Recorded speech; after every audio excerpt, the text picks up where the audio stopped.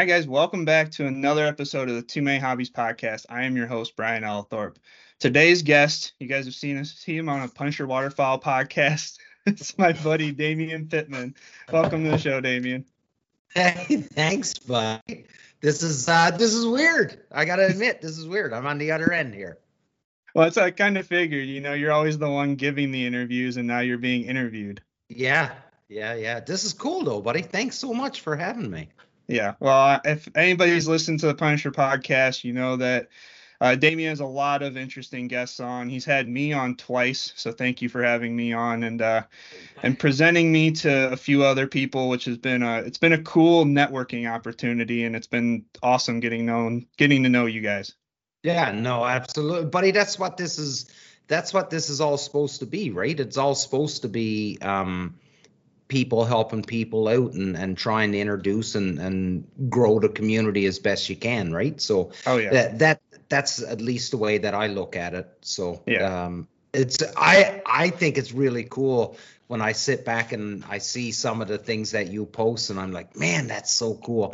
I'm so jealous. I'm so jealous of Brian.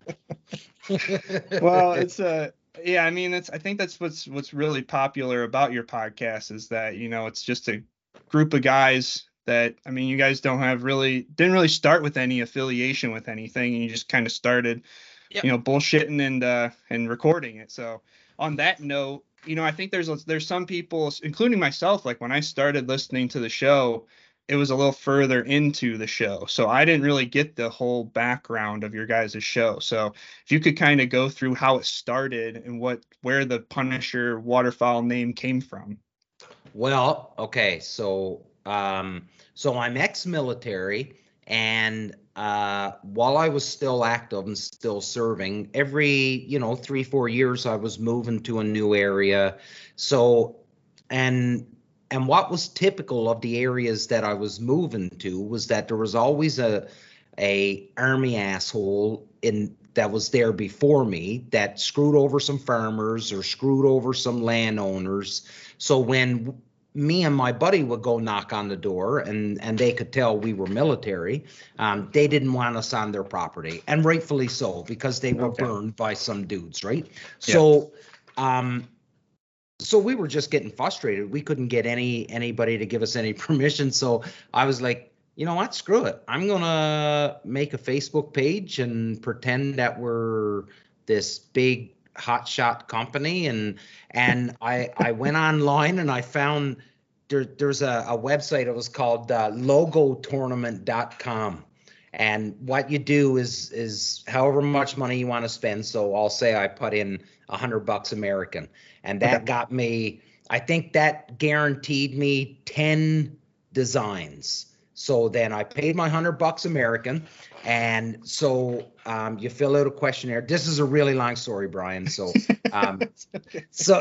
anyways, I filled out the questionnaire, and this dude over in Indonesia, he came up with pretty close to what the final logo looks like today, which I absolutely fell in love with.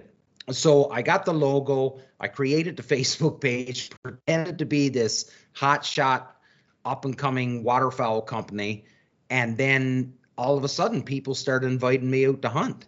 Come out and hunt with us. And I'm like, well, and like I was still a soldier. I wasn't making a ton of money. I had a young family. My wife was a stay-at-home mom at the time, so didn't have a lot of money. So these guys were asking me to come hunt, and I was like, well, how much and stuff like that. And they're like, oh, no, just make sure you talk about us on your social media feed and stuff like this. And I was like, oh, this is fucking cool. So anyways, so we did a few hunts like that, and then people started asking me, exactly what is it that you do? And then I was like, oh, the jig is kind of up here because I don't do anything. So then I started plastering the logo on everything, on hats and hoodies and t-shirts and stuff. And the logo was pretty cool. So people liked it and people started buying it. And then I decided, well, this isn't enough. I reached out to Banded when Banded was first starting as a company. And they were super cool. And those guys don't remember me, I'm sure, but they were really, really good to me. And they were just starting out, and I started selling Banded gear out of my basement, which was pretty cool, and it was awesome. Yeah. Like they worked with me and tried their best to make it so that I would make some money, but it was really hard to try and turn that profit with shipping and the conversion from the American to the Canadian dollar and all that stuff, right? Yeah. So it didn't last very long. And then I said, well, I'm going to make my own stuff. So I had a buddy that was a rigger in the military, so parachutes and the whole bit. So he knew how to sew and properly and all that stuff. So he started making decoy bags for me and all kinds of stuff. So I did that for a little bit. Couldn't compete. It was still too hard. And it was around about that time that I started thinking, you know what? So I got to back up. I'm pretty pig-headed. So when people tell me I can't, like it's not that it's going to fail, I've got a hard job letting go then, because I want to prove people wrong so bad then. But it was around that time that I really started thinking, you know, like, what am I going to do? I was heading to Iraq on my final tour. I was really starting to wonder, like, what am I doing here? Like, this is costing me more money than what I'm making. Right. And it was causing some stress between my wife and I, obviously, right? Because the funds and stuff like that. And that's when Dave Palmer, my business partner, that's when round about the time that Dave came on. And Dave had a new way of thinking when it comes to some certain stuff. So Dave came on board and we sort of brainstormed on some stuff, but we were still, you know, trying to figure out our way. And then one day I just said to him, I was like, what do you think about a podcast? And he was like, he said 100%, I think we should do a podcast. And I was like, well, I reached out to our buddies, Mark, Phil, and Ryan, and they were like, yeah, let's see what it does, right? And originally it was supposed to be, you know, 5 of us getting on and chatting from, you know, the summer until when duck season started. Once duck season started, we were gonna shut it down and just focus on hunting. Yeah. And obviously that didn't stick because we do it every week now, regardless. And as they say, the rest is history, right? Like we're pretty lucky. Like the people that we've met, like you and all these guys that we've met that have come on the show and now are friends, right? Like that's the craziness of this. So, you know, anybody that's listening, if you listen to how the brand started to now, to the friends that you and I have common friends now that, right, dude, 5 years ago, I was watching these guys' DVDs and learning from them. and now these guys are, you know, we're chatting. We don't chat all the time, but we do chat. Right. They're in my phone. They're a contact. Do you know what I mean? So it's cool, man. Like we never had any, I guess, aspirations or goals of taking over the world or anything. We just wanted to have some fun and just, we talked every night anyways. Right.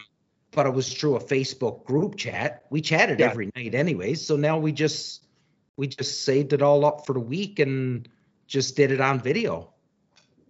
Yeah, I mean, it's like you said, it's a weird feeling when you start actually talking to these people. Like I mean, for instance, John Stahl. Like you have helped me get in touch with him, and now like he's technically my boss. Yeah, that, you know, man, like I told you earlier, like my dad used to say, if you think I'm jealous, you're right. Because you know, but it's cool. But that just goes to show, like I told you, right? Like the one of the best things I can do is know that I helped somebody out, right? And to know that you and Sean are going to do this mini tour that you're going to do and get out on 3 or 4 solid hunts. Yeah. Buddy, that's amazing, and it's good for you because it shows the hard work, all the hard work that you've done, because, and that's the thing that people don't get, is because they only see the end result, right? Right. They only see the fact that, oh, Ella Thorpe's going and hanging out with Stahl, right? But they didn't see all of the hours upon hours and weeks of editing video and trying to make sure that what you're putting out is the absolute best product that you could put. Nobody sees that, right? They just see the end product. So I'm happy for you, dude. I really am, because it's paid off for you, all the hard work that you've done. Well, I appreciate it. Yeah, I think that when I first started my show was kind of a way to talk behind the scenes of the stuff that I was putting out. So like being able to say like, hey, we went on 4 different hunts before we had one that I was able to make a video of, but I still had to set up all the gear. I still had to go scouting and do put all of that work in. Yeah. Like filming wildlife is the hardest thing of all time because you can't control that at all. I can go and film a review video because it's sitting right in front of me, but it's like I can't go out and say, well, today we will shoot 12 mallards. That's right. It's just like I'm at the mercy of that. And the amount of times that I go out and hunt does not reflect how many videos I put out. Well, buddy, I'm going to tell you, and I'd be lying if I told you that I haven't thought, and I mean put a serious amount of thought into buying some camera gear and going out and sort of kind of doing what you're doing. Yeah. But I can't do it. Like I don't have, not only do I not have the ability, like the creative ability to put it together, but I don't have the patience for it. Do you know what I mean? Like I totally do. You set up every hunt and you're just recording and you've got all this stuff that everything's got to be perfect, and then you got to rely on Mother Nature. Right. And I don't have the patience for it. Yeah. I just don't. I wish I did, and I wish I was creative, but I'm just not. So, yeah. It's more of like, so I've had to get creative in how I film things just because like I'm a fan of the first person view. So like I think it's cool when people are putting out these videos where they've got really nice cameras and they're filming the whole thing.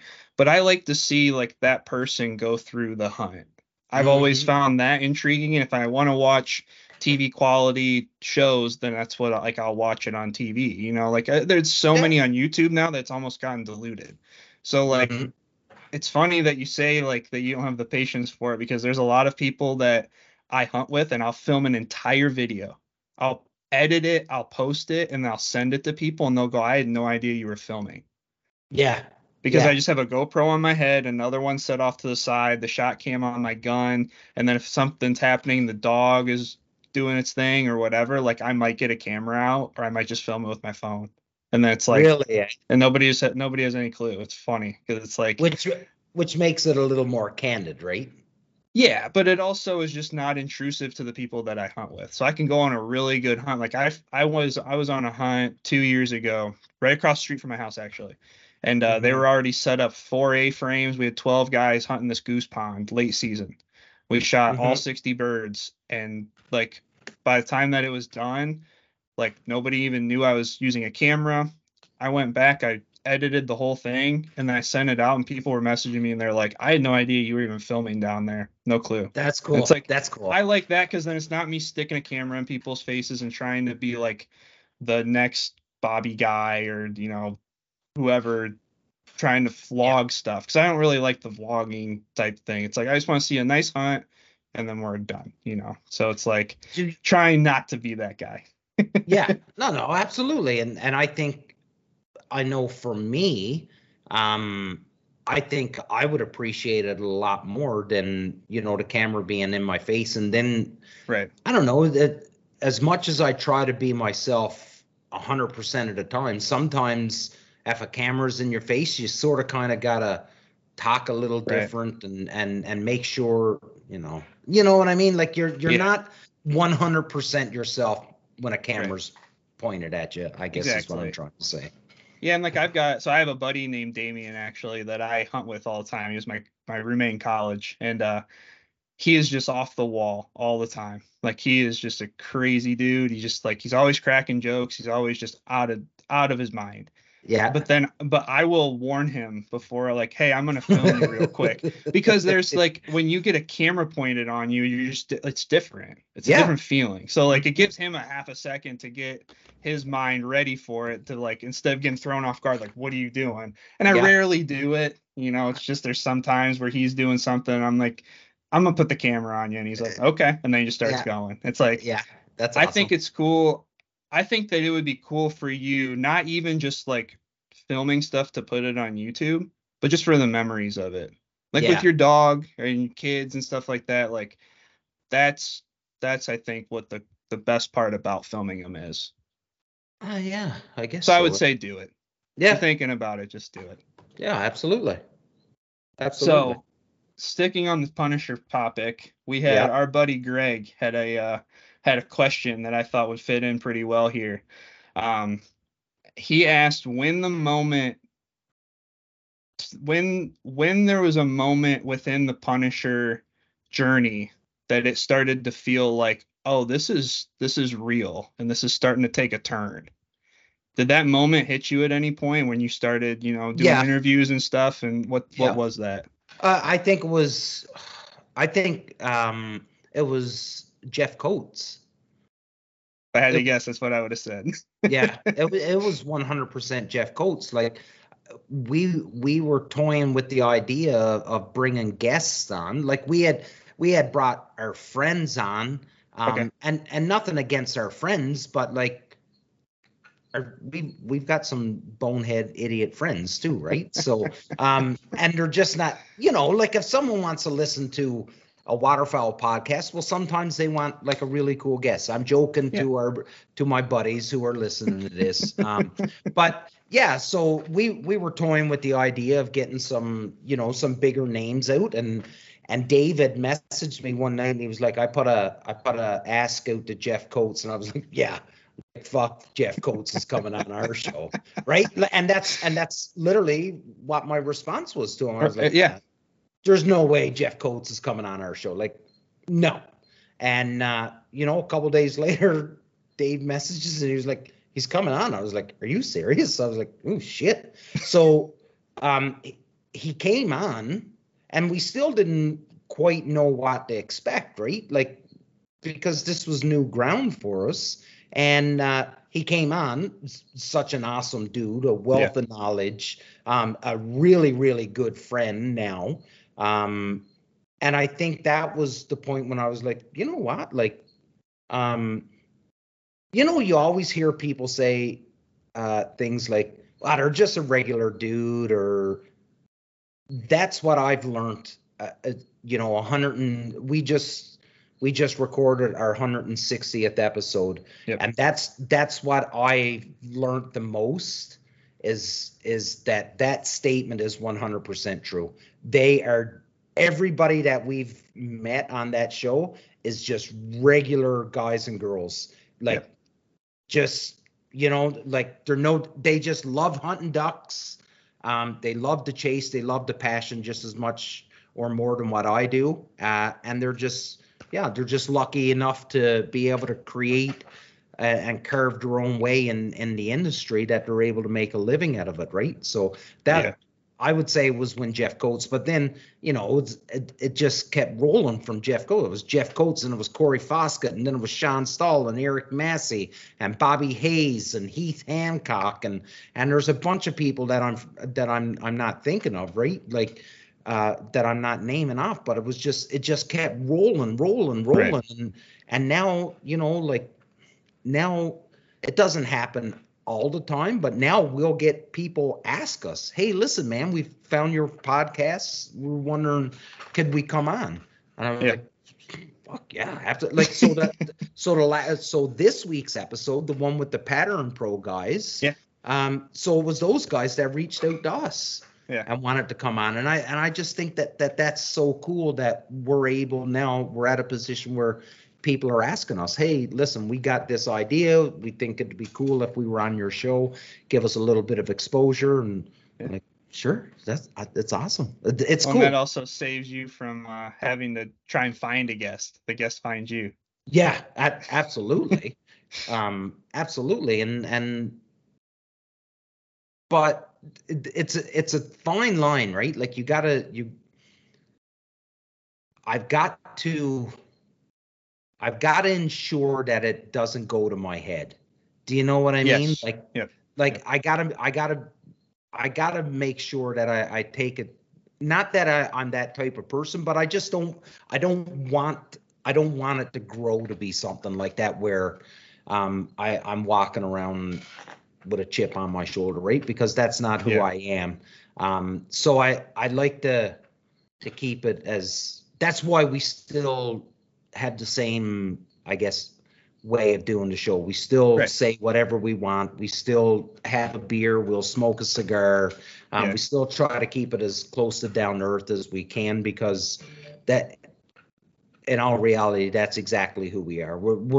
We say it at the end of every show. We're not experts, and we'll never pretend to be, right? Yeah. No, I think it's cool because it shows a lot of people, especially people that are trying to find their way in the industry for whatever it might be, that you don't have to you don't have to know the right people right away. You can kind of feel it out. You can, I mean, it's essentially what both of us have done, is that we've kind of taken baby steps, and then one, break here and there helps kind of leap us a little further. Absolutely. And I mean, I don't feel as though I'm in any massive part of the industry, but just any part of it. It's an interesting journey to get to wherever you're trying to go within it. Yeah. Like, I think a lot of people think, and you and I have talked about this before, Brian, offline, but I think people believe that this waterfowl industry in North America, and it's mostly in the States, so let's say 90% in the US, 10% in Canada, but people think that this is just this huge multi-billion-dollar industry where, Sean Stahl and Corey Foskett and the guys, that own these companies are just filthy millionaires, and they're, all driving big fancy cars, and that could be no further from the truth, right? Because they're not filthy rich. They've got a brand that they own, but I think that's the thing that people need to realize, is that it's not as big as what everybody thinks it is. It's a very, very small slice of the pie, which is the hunting world in North America. And then, like, for me, so let's say that the waterfowling piece of the pie is, I don't know what you would give it in a percentage, maybe, I don't know, 30%, 40% of the hunting industry. Yeah. Of the hunting industry. Because you've got big game, you've got deer, you've got upland. And then you got fishing in there too, right? Which I consider part of that. So, which is, fishing is massive, huge, right? Right. So let's say, waterfowl comes in at around, 30%, 40%, whatever, of the overall. Right. My little piece of that, if I could get 2% of that piece of pie, that's a win for me. Oh yeah. Do you know what I mean? Like, that's and guys like you and I, and there's a bunch of dudes that are doing exactly what we're doing, podcasts and doing all the right things and educating and trying to spread the good word, and they're doing great too. It's I applaud anybody that wants to get into it, and they have that entrepreneurial frame of mind, and they think that they can go for it. Like, don't let anybody tell you, well, you'll never make it. Fuck them. Like, don't let them hold you back. Like, if you want to go try it, it's hard. Yeah. And it's not gonna, unless you come across, unless you're the guy that unless you're Ricky Hart and come out with Lucky Duck. Right. You know what I mean? The chances you're going to have to work hard and build up your social media and stuff like that. But that's the thing that I'm learning the most now is that social media numbers, I don't think the big companies really care too much about it anymore. No. It becomes a flooded market when everybody's doing the same thing. And like, even in podcasting, like, there's only since it's a small community, Waterfowl is a very small community. There's only so many people that you can interview, That's that are right. like, that are going to be big enough that can help like push your brand, Yeah. So it becomes tough for sure. And there's only so many hours in the day, right? And there's so many podcasts, like I know, like you talk to Jeff Coates and Bobby Hayes, right? So those guys are in their shops, right, all day, every day, right, working, and that's what they always have podcasts on. Yeah. And they all day, every day, and they can't get through all the podcasts.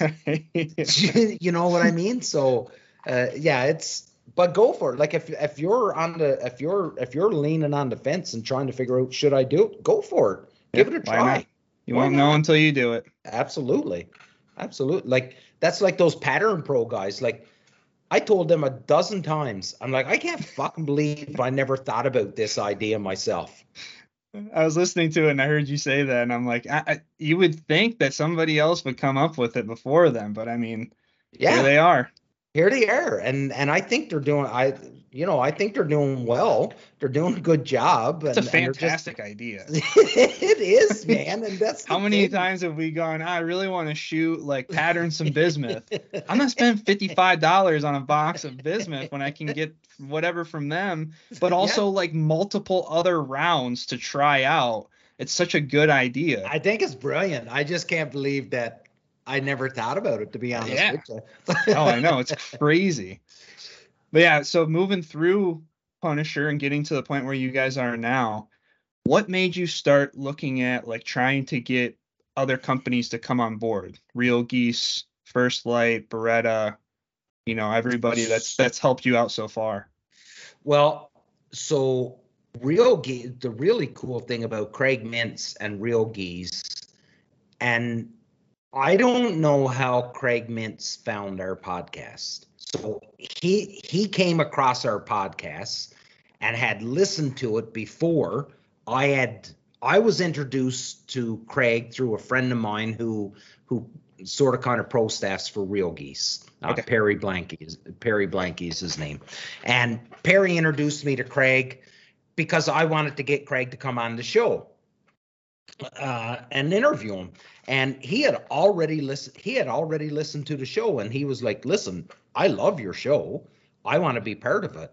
And so Dave and I are like, what? Like this was foreign to us. We were like, so, what do we do? What do we do? We like, is this $50,000? Is like, we had no idea. Right. We don't know. We have no idea what was going on. And so, and I'm a firm believer that just be honest. And I told him, I was like, Craig, we have no idea what we're doing right now. Like, this is foreign to us. We don't know about, sponsorships or what's fair and stuff like that. So, you tell us what do you want to do? And he told us what he wanted to do. And we were like, yeah, we're cool with that. So, so Craig came on, and then Dave had already had a relationship with a couple of the guys from First Light. So Dave already knew those guys. And Dave was sort of kind of on their pro team. They've got some different levels at First Light, or they did back then anyways. And they were coming out with this Waterfowl lineup that was very, very hush-hush at the time. And then out of the blue, First Light guys reached out to Dave and said, hey, listen, we want to come to Canada. We got this new stuff. We want to try it out in the spring. on a snow goose hunt. Can you gear something up? And of course, Dave told me, and I was like, yep, yeah, we can make that happen. So then those guys came up, and then, you know, that's a great relationship there. And then when it comes to Bobby Hayes and Ducklander, I've been carrying Bobby Hayes. I've had a Ducklander call on my lanyard easy the last 10, 12 years. Easy. I was wearing a Ducklander call long before I had ever spoke to Bobby Hayes. And it's a call I like. I like it. I can use it. It sounds good to me. Some people, it's the call that I like. And Bobby is a very down to earth guy. And the same thing, he approached us. He wanted to get into some different advertising avenues, and he said, what do you think? And I was like, yeah, sure, absolutely. I'll take your stuff all day, every day. Absolutely. You know what I mean? So it just, Yeah. But now, like, don't get me wrong. We've knocked on doors too, and we've been told no, because we just weren't the right fit for them, or they had already had somebody, or, you know what I mean? And in this world, like this whole social media, podcasts, YouTube, you said, like, there's a lot of dudes. There's 100 dudes just like me out there. Yep. I'm no better than them. They're just doing what they're doing, and so it is. You know, you kind of said it when you said, you know, we started off small, and then you get introduced to someone, and then, you know, like that. But that's how it is. That's how it's got to be, right? Like, right. It takes, you got to, like, I can send out 50 emails tomorrow to companies, and I'm just another regular guy just asking for stuff, right? But when you know, when Corey Foskett or Eric Massey or Sean Stahl introduces me to somebody, well, then that makes a big difference, right? Of course, yeah. I mean, that's the networking aspect of it, and it makes everything. That's what makes everything tick. That's like, I love the community, right? Like, I love being able to call up Bobby Hayes and say, hey man, did you see this on social this morning from this company? And we'll talk about it and discuss it, or whatever. Like, I really, really, like, that's one of my favorite things about this whole thing, is how we've all sort of kind of connected, right? Like, same with you, like, just out of the blue, just shoot me a message. You know what I mean? Like, it's cool. Like, I like it. I enjoy it. It's just fun, man. It is fun. Now, when you've decided to also start taking this and organizing hunts around it, what sparked that interest? Well, so there's a company in Ontario that was sort of kind of in the area where I was when I started Punisher Waterfowl. They were established before me, and that was an idea that they had.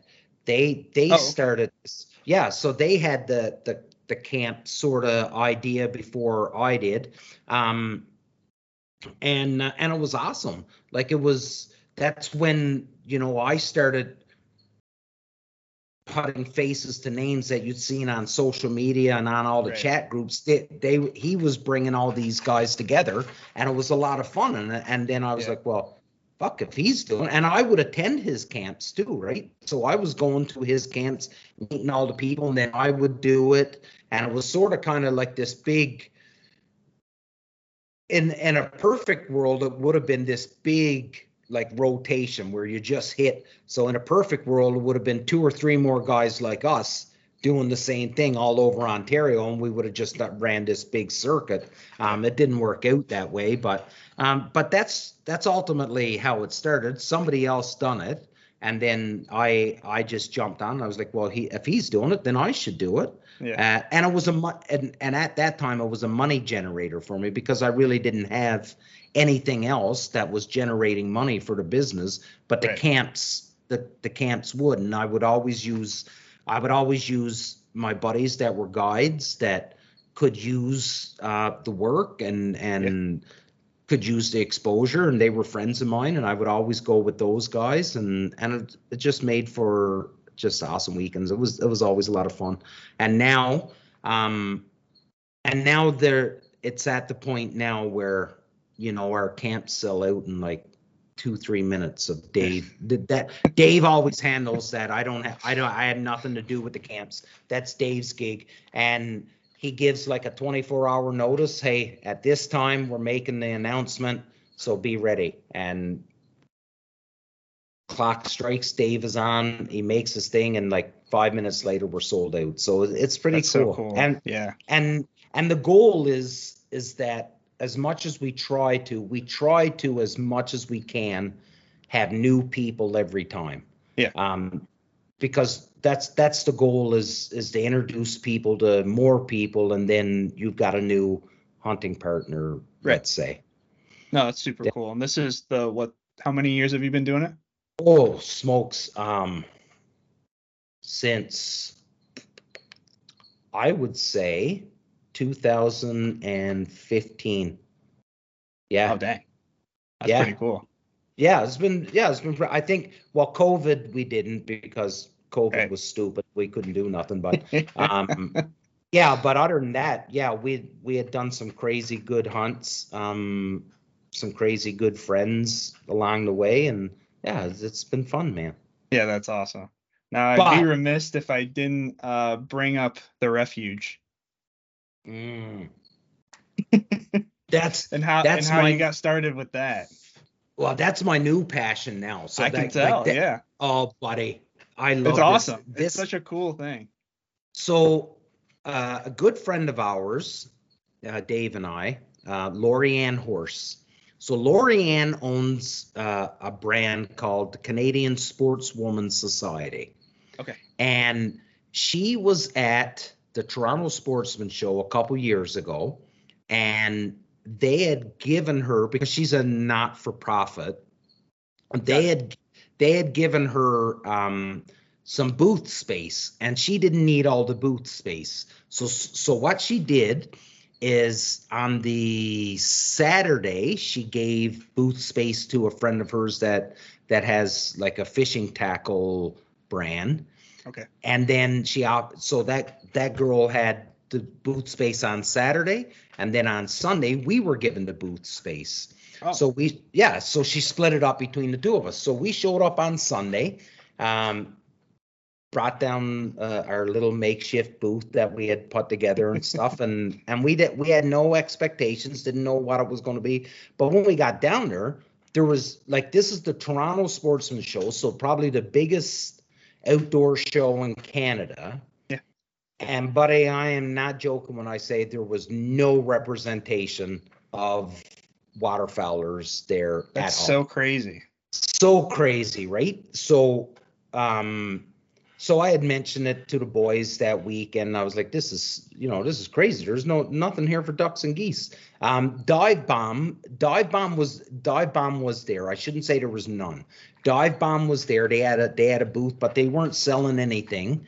You could order through their website and stuff. They had it all set up there, but they didn't have stock to sell because Canada is stupid when it comes to the shipping and stuff like that. Right. So Dive Bomb was there, but that was it.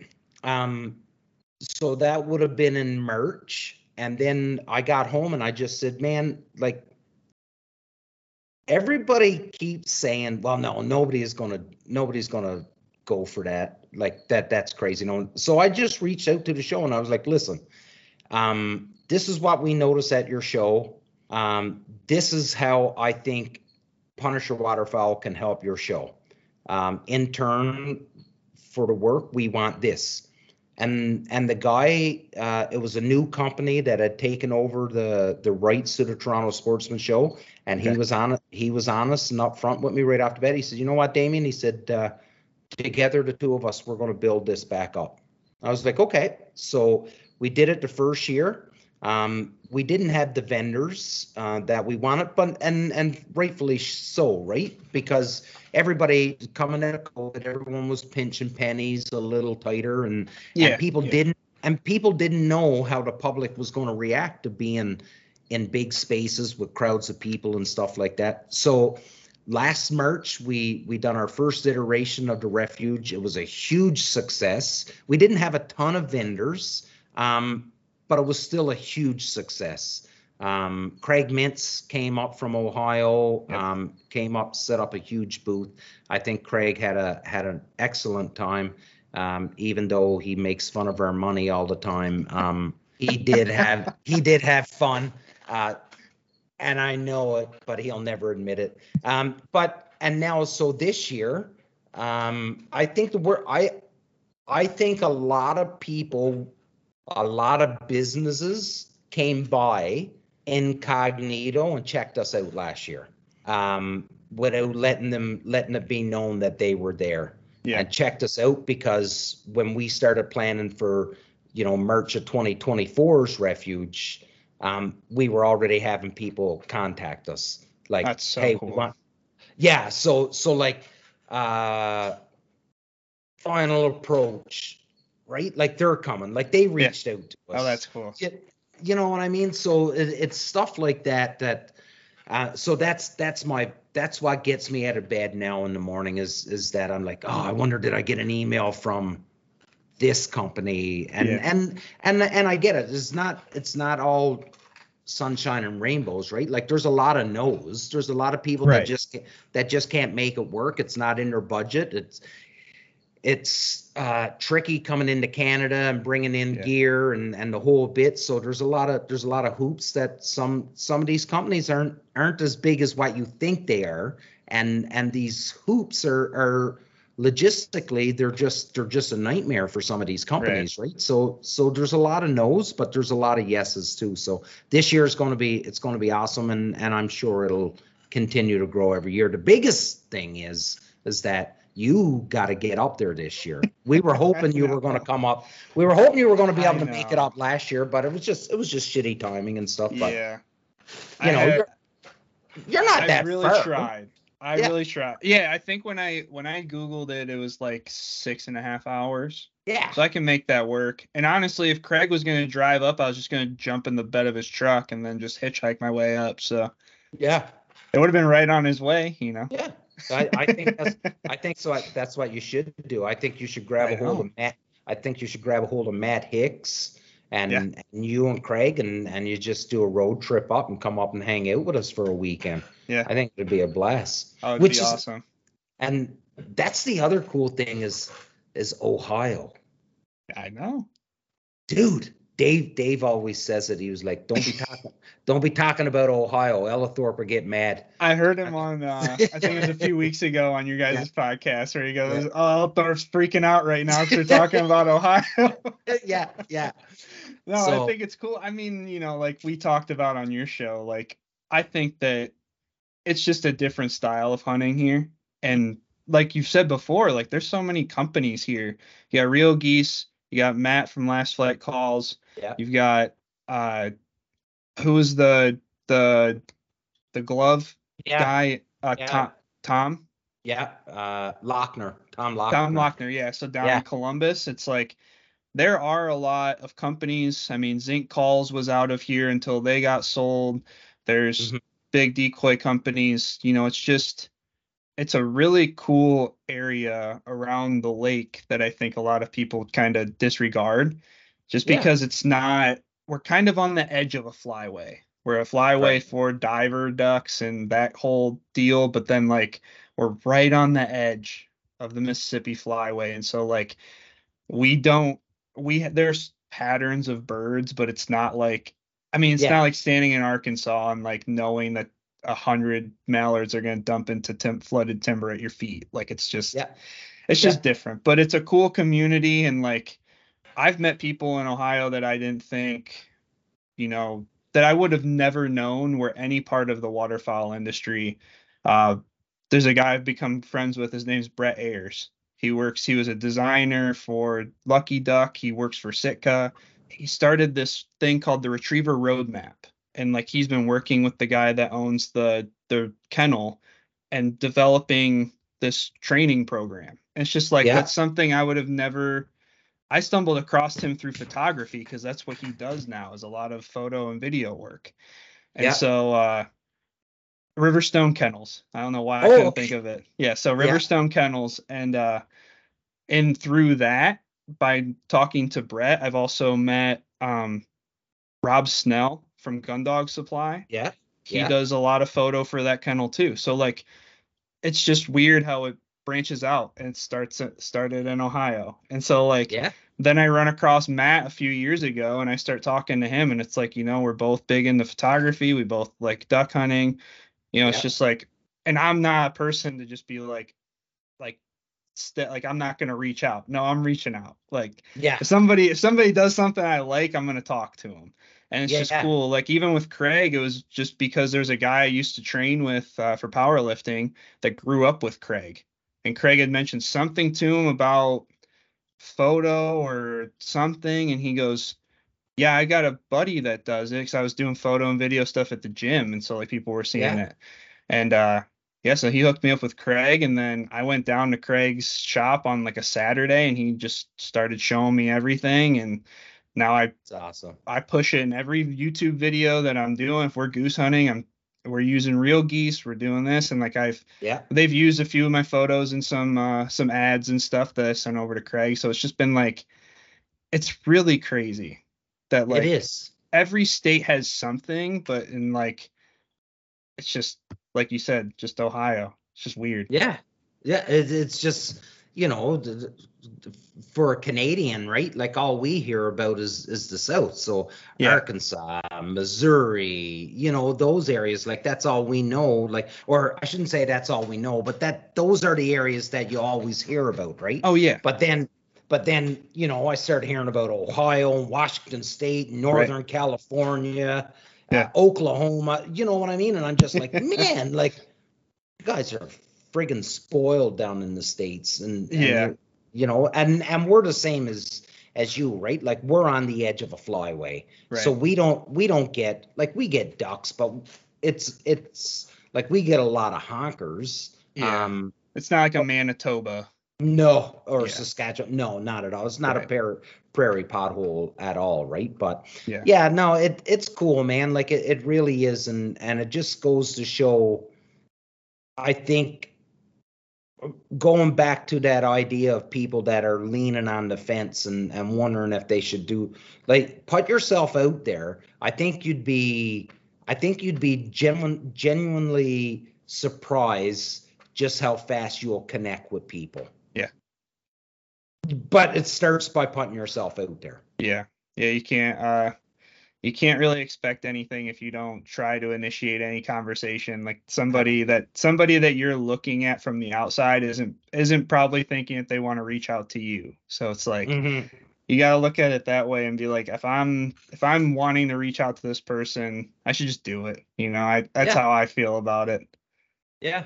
No, absolutely. I think that the biggest trick, and by no means am I an expert or anything like that, but for anybody that's wondering, and this is what I've always found that worked well for us when I'm cold calling people or cold emailing people, is I start off most emails by saying, listen, I'm not looking for free stuff. Right. I don't want to be a pro staff. I don't want to be this. I don't want free stuff. This is who I am. This is our show. I'd love to have you come on as a guest and get to know you.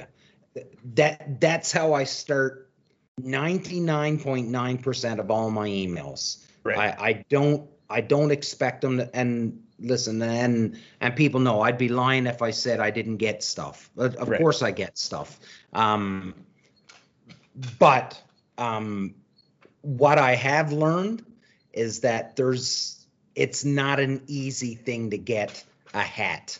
You know what I mean? Like, because somebody is always at these companies with their hand out looking for something for free, right? And so I don't expect anything for free. I got no problem paying for the stuff that, if I want it, I'll pay for it and I'll get it and I'll use it and you know what I mean? But I think that's for anybody that's out there and trying to get pro staff positions and trying to get free stuff or sponsorships and stuff like that. I think that the way to do it is by getting to know the people first and let them offer it up to you. Oh yeah. That's where we've seen the success, not through asking for sponsorship. There's been a relationship already built before the ask as materialized, I guess is what I'm trying to say. Right. Well, and when you get that person to come onto the show, it gives you, some time before the show, the whole show, and then maybe a little time afterwards to get to know the person, and you have this conversation with them before you're. I think a lot of people say like we talked about earlier, like with the metrics, like somebody will say like, well, I have X and X amount of followers, blah, blah, blah. Like, what can you give me for free? And they're like, Yeah. they don't like that. Yeah. But No, if you're just asking them to come on to the show, like the nice thing about a podcast is that really all you're asking for is somebody's time. And to be honest, that's the most valuable thing for people is their time. Especially especially this time of year for the industry fellas, right? Like Exactly. it's hard. They're on the road. They're constantly in and out of meetings on the road, trying to get in as much hunting as they can because none of these guys hunt as much as they want to anymore. Right. Because that's the thing too, is business. once you start working for a business or you own a business, like that's where most of your time's spent. You're trying to build something in the busiest time of the year. Yeah. And then also try and hunt. It's not feasible for most people. No, it's not, and that's hard, right? So you're right. Their time it is a commodity, and it is something that they value. The thing that I think surprised us the most was when we would have some of the bigger, and I don't want this to sound bad, but some of the bigger names that have come on the show, like they've been surprised. Like when the show was over, like number of times we've had people say, oh, that was a fun show. And like, yeah. And they were like, no, I wasn't expecting, I didn't know what I was expecting, but I wasn't expecting that. Yeah. And that was a lot of fun. And I want to come back again. And that was one of our big, like they're giving up their time, but then when you can make it fun for them and it's not just, and most of these guys don't even want to talk about their products. Right. Yeah. They just want to get on and just shoot the shit about smashing mallards in the face. Right. Yeah. They could care less if they talk about their brand. They've got enough people to do that for them. They want to come on and just once it opens up and they can light a cigar, have a beer, and drop an F-bomb. I find they're happy. So I'm pretty spoiled, buddy, when it comes to that. No, it's cool. And I know that I talked before and I said that we were gonna do some listener questions. So I did get some listener questions, and I don't know if you saw them in the Facebook group, but so I've got them here. And so we have one from Cameron, and he says, what is the funniest hunting story or situation you've been in? The funniest. This is a good one. So at one of our camps, so we had a couple brothers that used to hunt, that would hunt with us. And these guys were so competitive against one another. Like it was insane. Like competitive brothers, like insane. So they were in two different groups. And one of the guys that was hunting with us, he had a money band on his lanyard. So one of the brothers said, can I have that money band just to put it on my lanyard so I can show my brother? And buddy, so he did, of course. So we get back after the day of hunting, and the one brother says, look what we got. And he holds up the goose, and it's got a money band on it. Well, his brother just absolutely came unglued, could not believe that his brother got, and was like, no. And like I had seen these two guys before almost come to fist over who shot the banded goose. And then, we get to this, and here's the one brother holding up the goose, and it's got a money band on it. And the other one is just like, gut it, band, like just gut it, like could not believe that his brother got a money band. And they let it go like for a couple hours, like just let it go and just let Buddy stew over the fact that his brother got this money band. And then they let him know. Funny. And he was even more pissed then because they played a practical joke on him. So, but that was one of the better. But with Ryan Bro and Merk Vitch, there's always been some funny ones with those two, because those guys, like Ryan is a very serious duck hunter. Merk is very serious at what he does too. So Merk is very particular on grassing in his blind and making sure everything is perfect and set up. And I'm really just that looks good, boys. Yeah, just there. I'm just there. So they sort of sometimes would get annoyed with me or get I'd be like, I gotta go pee, boys. I gotta go pee, and they were like, the witching, and that's Ryan's thing, was always the witching hour is upon us. You can't be getting out of the blind now. And I'm like, I got to get out of the blind. So you got to make, and then they just get those little things like that. It was always, it's always funny, but but those are the memories, right? Like the ones when you're always fucking around and stuff like that. We had a time last year. I was telling you about my buddy Damien, and last year we were shore hunting, and we had a group of scoters come in. We rarely ever see scoters. So we go out. We just thought it was real foggy. So like we dropped them. Dog goes out and gets them, brings it back. And I turn around and I go, it's a scoter. And my buddy Damien from the blind, I mean, without missing a beat, he goes, scoters in the lobster bisque. And and I just start dying laughing because it was just out of nowhere. And and then I had to edit that video and I had to listen to it like 16 times in a row going over it. And I'm just dying in here laughing. It's just like you said, those are the memories. But I mean, like that comes up all the time now because we'll be talking about something. I'll be like, scoters. He'll be like, scoters in the lobster bisque. And it's like, it's funny, eh? Like you got, and that's so like with Ryan. So with Ryan Bro, Simpsons quotes. So him and I, we can go all day on Simpsons quotes, and just like out of nowhere, just regardless of the situation, we've got something that we can tie back to the Simpsons, right? And then like Dave has a crazy, really crazy, dark sense of humor, right? So like you don't know what Dave's gonna say. Like that's that firefighter. Oh yeah. Right. So, and then Philly just like, so everybody that you hunt with, it's a different group. So what's funny with some isn't funny with the others, or, you know what I mean? Like so it's just really, really cool that way that, but like Ryan Bro and I, we went out to Saskatchewan a bunch of years.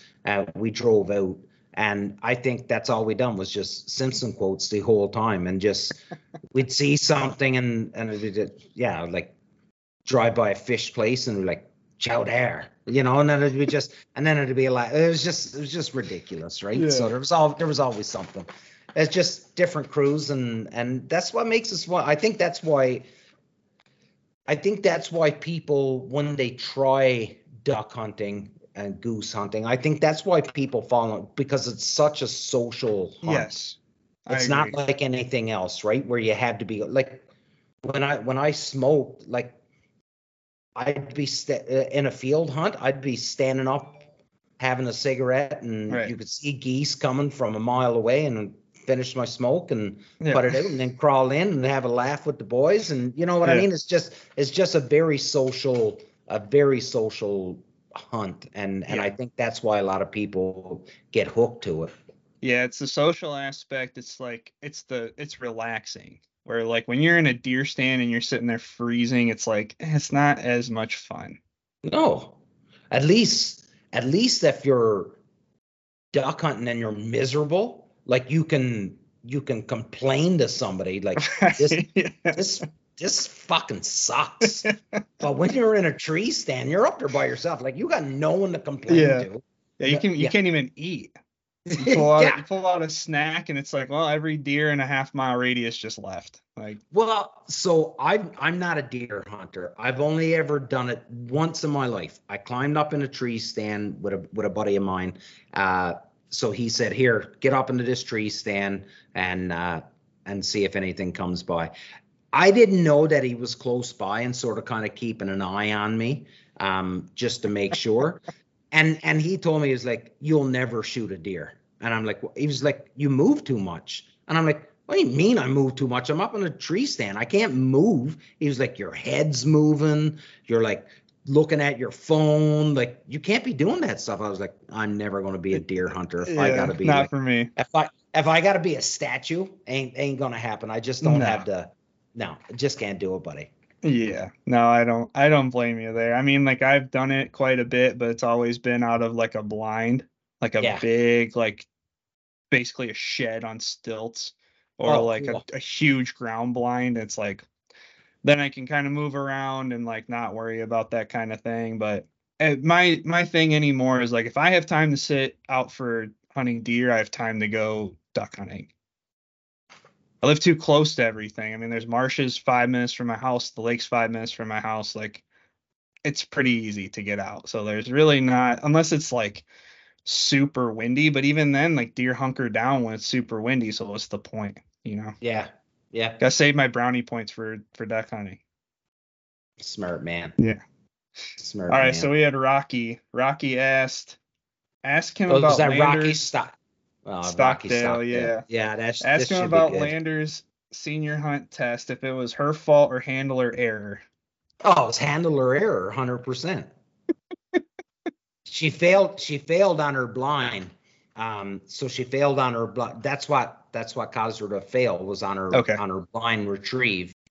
And I had lined her up in center, and she went offline right off the bat. I tried to correct it. She took the cast, but she didn't take the cast properly. Okay. And then I went back to get the same cast, and it was after that someone said, "Well, no, you should never give the same cast twice, especially if they didn't do it right the first time. Do something complete. So you got to go completely different, right?" So I was going on a back left angle. She took a little bit, but not quite the angle. So I really should have went left over instead of going back on the angle. So yeah, Rocky, eat it. It was handler error, which is usually always the case with the dogs. It's never. It's hardly ever the dog's fault. Yeah, you can't blame the dogs. No, it's hardly ever the dog's fault, man. That's what I've learned. Most of the time, it's the human aspect of it that screws it up. Oh yeah, I mean, even like, so I mean, even with my own dog, like, if he screws up on something, it's because I didn't prepare him for it, and I'm not a professional dog trainer, so like, I got him during COVID, and I had a guy that lives close to me that he trains gun dogs, and like, we did basically like the gun dog beginner like training stuff, and like, he was such a pain in the ass to train. Like, he got gun shy at one point. He wouldn't he wouldn't go in the water for like 4 or 5 months of the training. And then one day I took him out to the lake and I just picked him up and dropped him in. He got like up to his chest, spread his legs out like this. And he was like, "What the hell?" And I had a bundle of goose wings that he was really jacked up about. I start batting him in the water, and now I can't keep him out of it. So it's like, there's certain things that I've pushed through and I feel good about it. I'm proud of myself for figuring it out. Yeah. But I mean, like, I can't, I'm not a dog trainer. I was able to like make a dog hunt, and that's about as far as I got, Well, I train with my buddy Bill Kennedy, who is a dog trainer. And I've said a million times that Bill's spent more time training me than he has my dog. Right. Yeah, like 100%. There's more time spent training me. You need to do this. You need to stand like this. You need to do this with your hand. Yeah. That's kind of what the guy that I worked with did. He taught me and then like I would be with him for an hour, and then I would have like homework to go home Yeah. and do it and like try to teach that thing that he Yeah. showed me how the dog should do it. If that makes Yeah. sense. So Yeah. like he kind of trained me to train the dog, and I think the next time around I will definitely have a better idea of what to do. But at the same time, like I mean, I talk to people around here, like even Phil was talking about it, how he got his dog from here, and there's some really some good trainers. There's some really good Yeah. trainers, and like I'm better off just sending. If I want a top-notch dog, I might as well send them off, because it's like I don't have the time that I can dedicate to making that dog like a grandmaster champion That's dog. right. You know what I mean? Yeah. Like Yeah, I it's do. just I totally do. it's just crazy.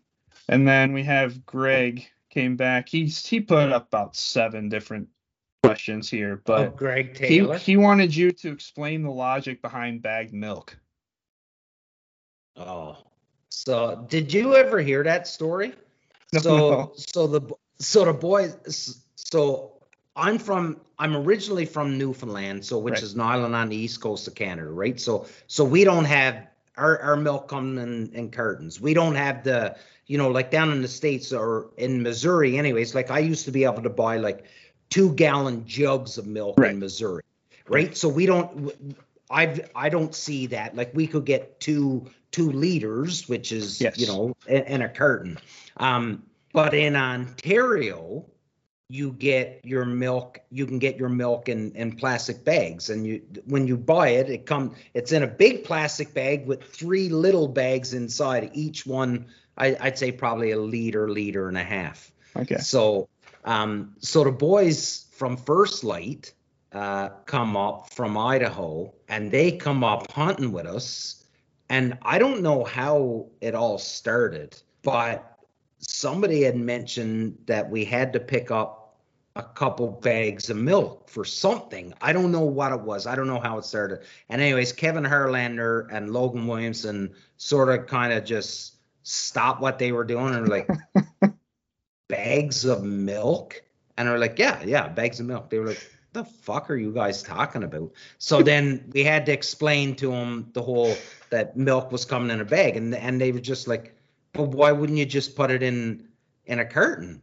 Like, why don't you just buy it? I'm like, I don't know. It comes in a plastic bag. And they were like, so how do you get the milk out of the bag? So then I had to say, well, you got to buy a jug to put the bag into the jug, and then you got to cut the ends off the bag in order to pour it out. And they were like, you're creating so much work. And I'm like, I'm not disagreeing with your logic. I'm just saying this is the way it is. And they were it was funny. It's now become a joke that we still carry on with That's those fantastic. guys. But yeah, like bags of milk. But I think it's only Ontario and Canada that does it. I don't think anybody else. Okay. I don't think anybody else does it. But anyways, So it was funny.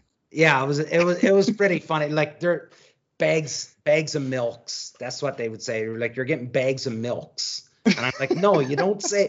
It's not bags of milks. And they were like, but there's multiple bags in that one bag, so it's plural. I'm like, yes, but that sounds stupid. So you got to say just bags of milk. But it's milks. But it's milk. So it was an ongoing thing. It was just funny. I'm really glad that I picked that question now. Yeah. That's awesome. We're getting close to the end here, and I'd like to ask this question at the end of the podcast. If money and time was not a significant restriction for you, what would be a hobby that you would want to pick up? If time and money. If it didn't matter. Skiing. Yeah. Really? Yeah, I love it. I absolutely love downhill skiing. Absolutely That's awesome. love it. Yeah, absolutely love it. Now, is that a Newfoundland thing, or is that an Ontario thing? No, well, I learned in Newfoundland, but okay. But I don't own my own ski gear. When I go, I rent. I get it from the ski hill or whatever like that. But if I could hunt all fall and then ski all winter, that would be like the perfect world for me. That's so cool. I didn't know if I mean, I don't know much about Newfoundland, but I didn't know if there was like mountains there, a mountain range. There is, but Okay. it's not the Rockies, right? So Yeah. So actually, the on the west coast of Newfoundland we call it the Long Range Mountains, but Okay. it's actually part of the Appalachian. So okay. Yeah, so the Long Range Mountains and the Appalachian Mountains were once one, and then whatever happened to the world and things split up and stuff. So yeah, so the height of the Appalachian Mountains are the same as what my mountains are where I'm from. That's cool. Yeah, that is really cool. Eh? Yeah. I started snowboarding at like the tail end of my high school career, and I got semi good at it, but I've always enjoyed it. Oh, buddy, so snowboarding, I tried it once. It's the most difficult backwards thing I've ever tried to do in my life, and I was like, no, I'll stick to skis. Fair enough. Yeah, snowboarding is just like everything on your back foot. It just throws me off. That's understandable. My brain cannot compute. If I want to turn, I got to use my back foot. It's just doesn't work for me. Yeah, I don't know I don't know if it's maybe I used to like skateboard a little bit as a kid, so I don't know if maybe that helped, but yeah, maybe. I don't know. I picked it up fairly quick, and I've always enjoyed it. So that's cool that you're into skiing like that. Oh, I love it. When I go, like if I go for a weekend skiing, like I just up the hill, down the hill, up the hill, down the hill. Like I'll get in, like that's all I do. It's just up, down, up, down, up, down, up, down. I don't eat. I don't like I'll have my backpack on with water. I'll drink on the lift up. Like I don't eat, I don't come in, I don't do anything. I ski as much as I can because I don't get to do it, right? Right. Yeah, I don't get so to it's do like it, you kind so of like binge while you're there. Yeah. Yeah. But that I would say that's probably one of my favorite things to do besides hunting. That's so cool. I don't know. I just wouldn't have guessed. I don't know. Yeah. It's always interesting to ask that question and see where people's minds go. Some people stay in the outdoors, and other people just like completely go off something different. Which I mean, skiing is technically still outdoors worthy, but it's just it's a different avenue, which is cool. But if I had the skill, I would have been in a rock and roll band, buddy. There you go. I would have loved the rock and roll lifestyle. I know it. Oh yeah. Awesome, Brian. Well, thank you for coming on, Damien. I really appreciate it. If you guys don't listen to the Punisher Waterfowl podcast, you need to go check it out. These guys are awesome, and you can go back and listen to a couple of the episodes I was on. Yeah, absolutely. No, absolutely, Brian, buddy. Thank you. You're a friend. It's not just it's not just you reached out to me to ask me to come on. Like you are a friend, and I appreciate you, buddy. I really do. I appreciate you too. I love watching your social feeds, and I love hearing about what you got coming up and stuff. It makes me proud, buddy. So I'm really happy for you, and I'm glad to see all the hard work that you've put into your own craft. That things are moving for you. So I can't wait to follow you the rest of the fall, and just know under my breath I'm cursing you a little bit sometimes. I'll allow it. All right, buddy. Thank you for coming on, Damien. I appreciate it. You're awesome. You're welcome, buddy. Thank you.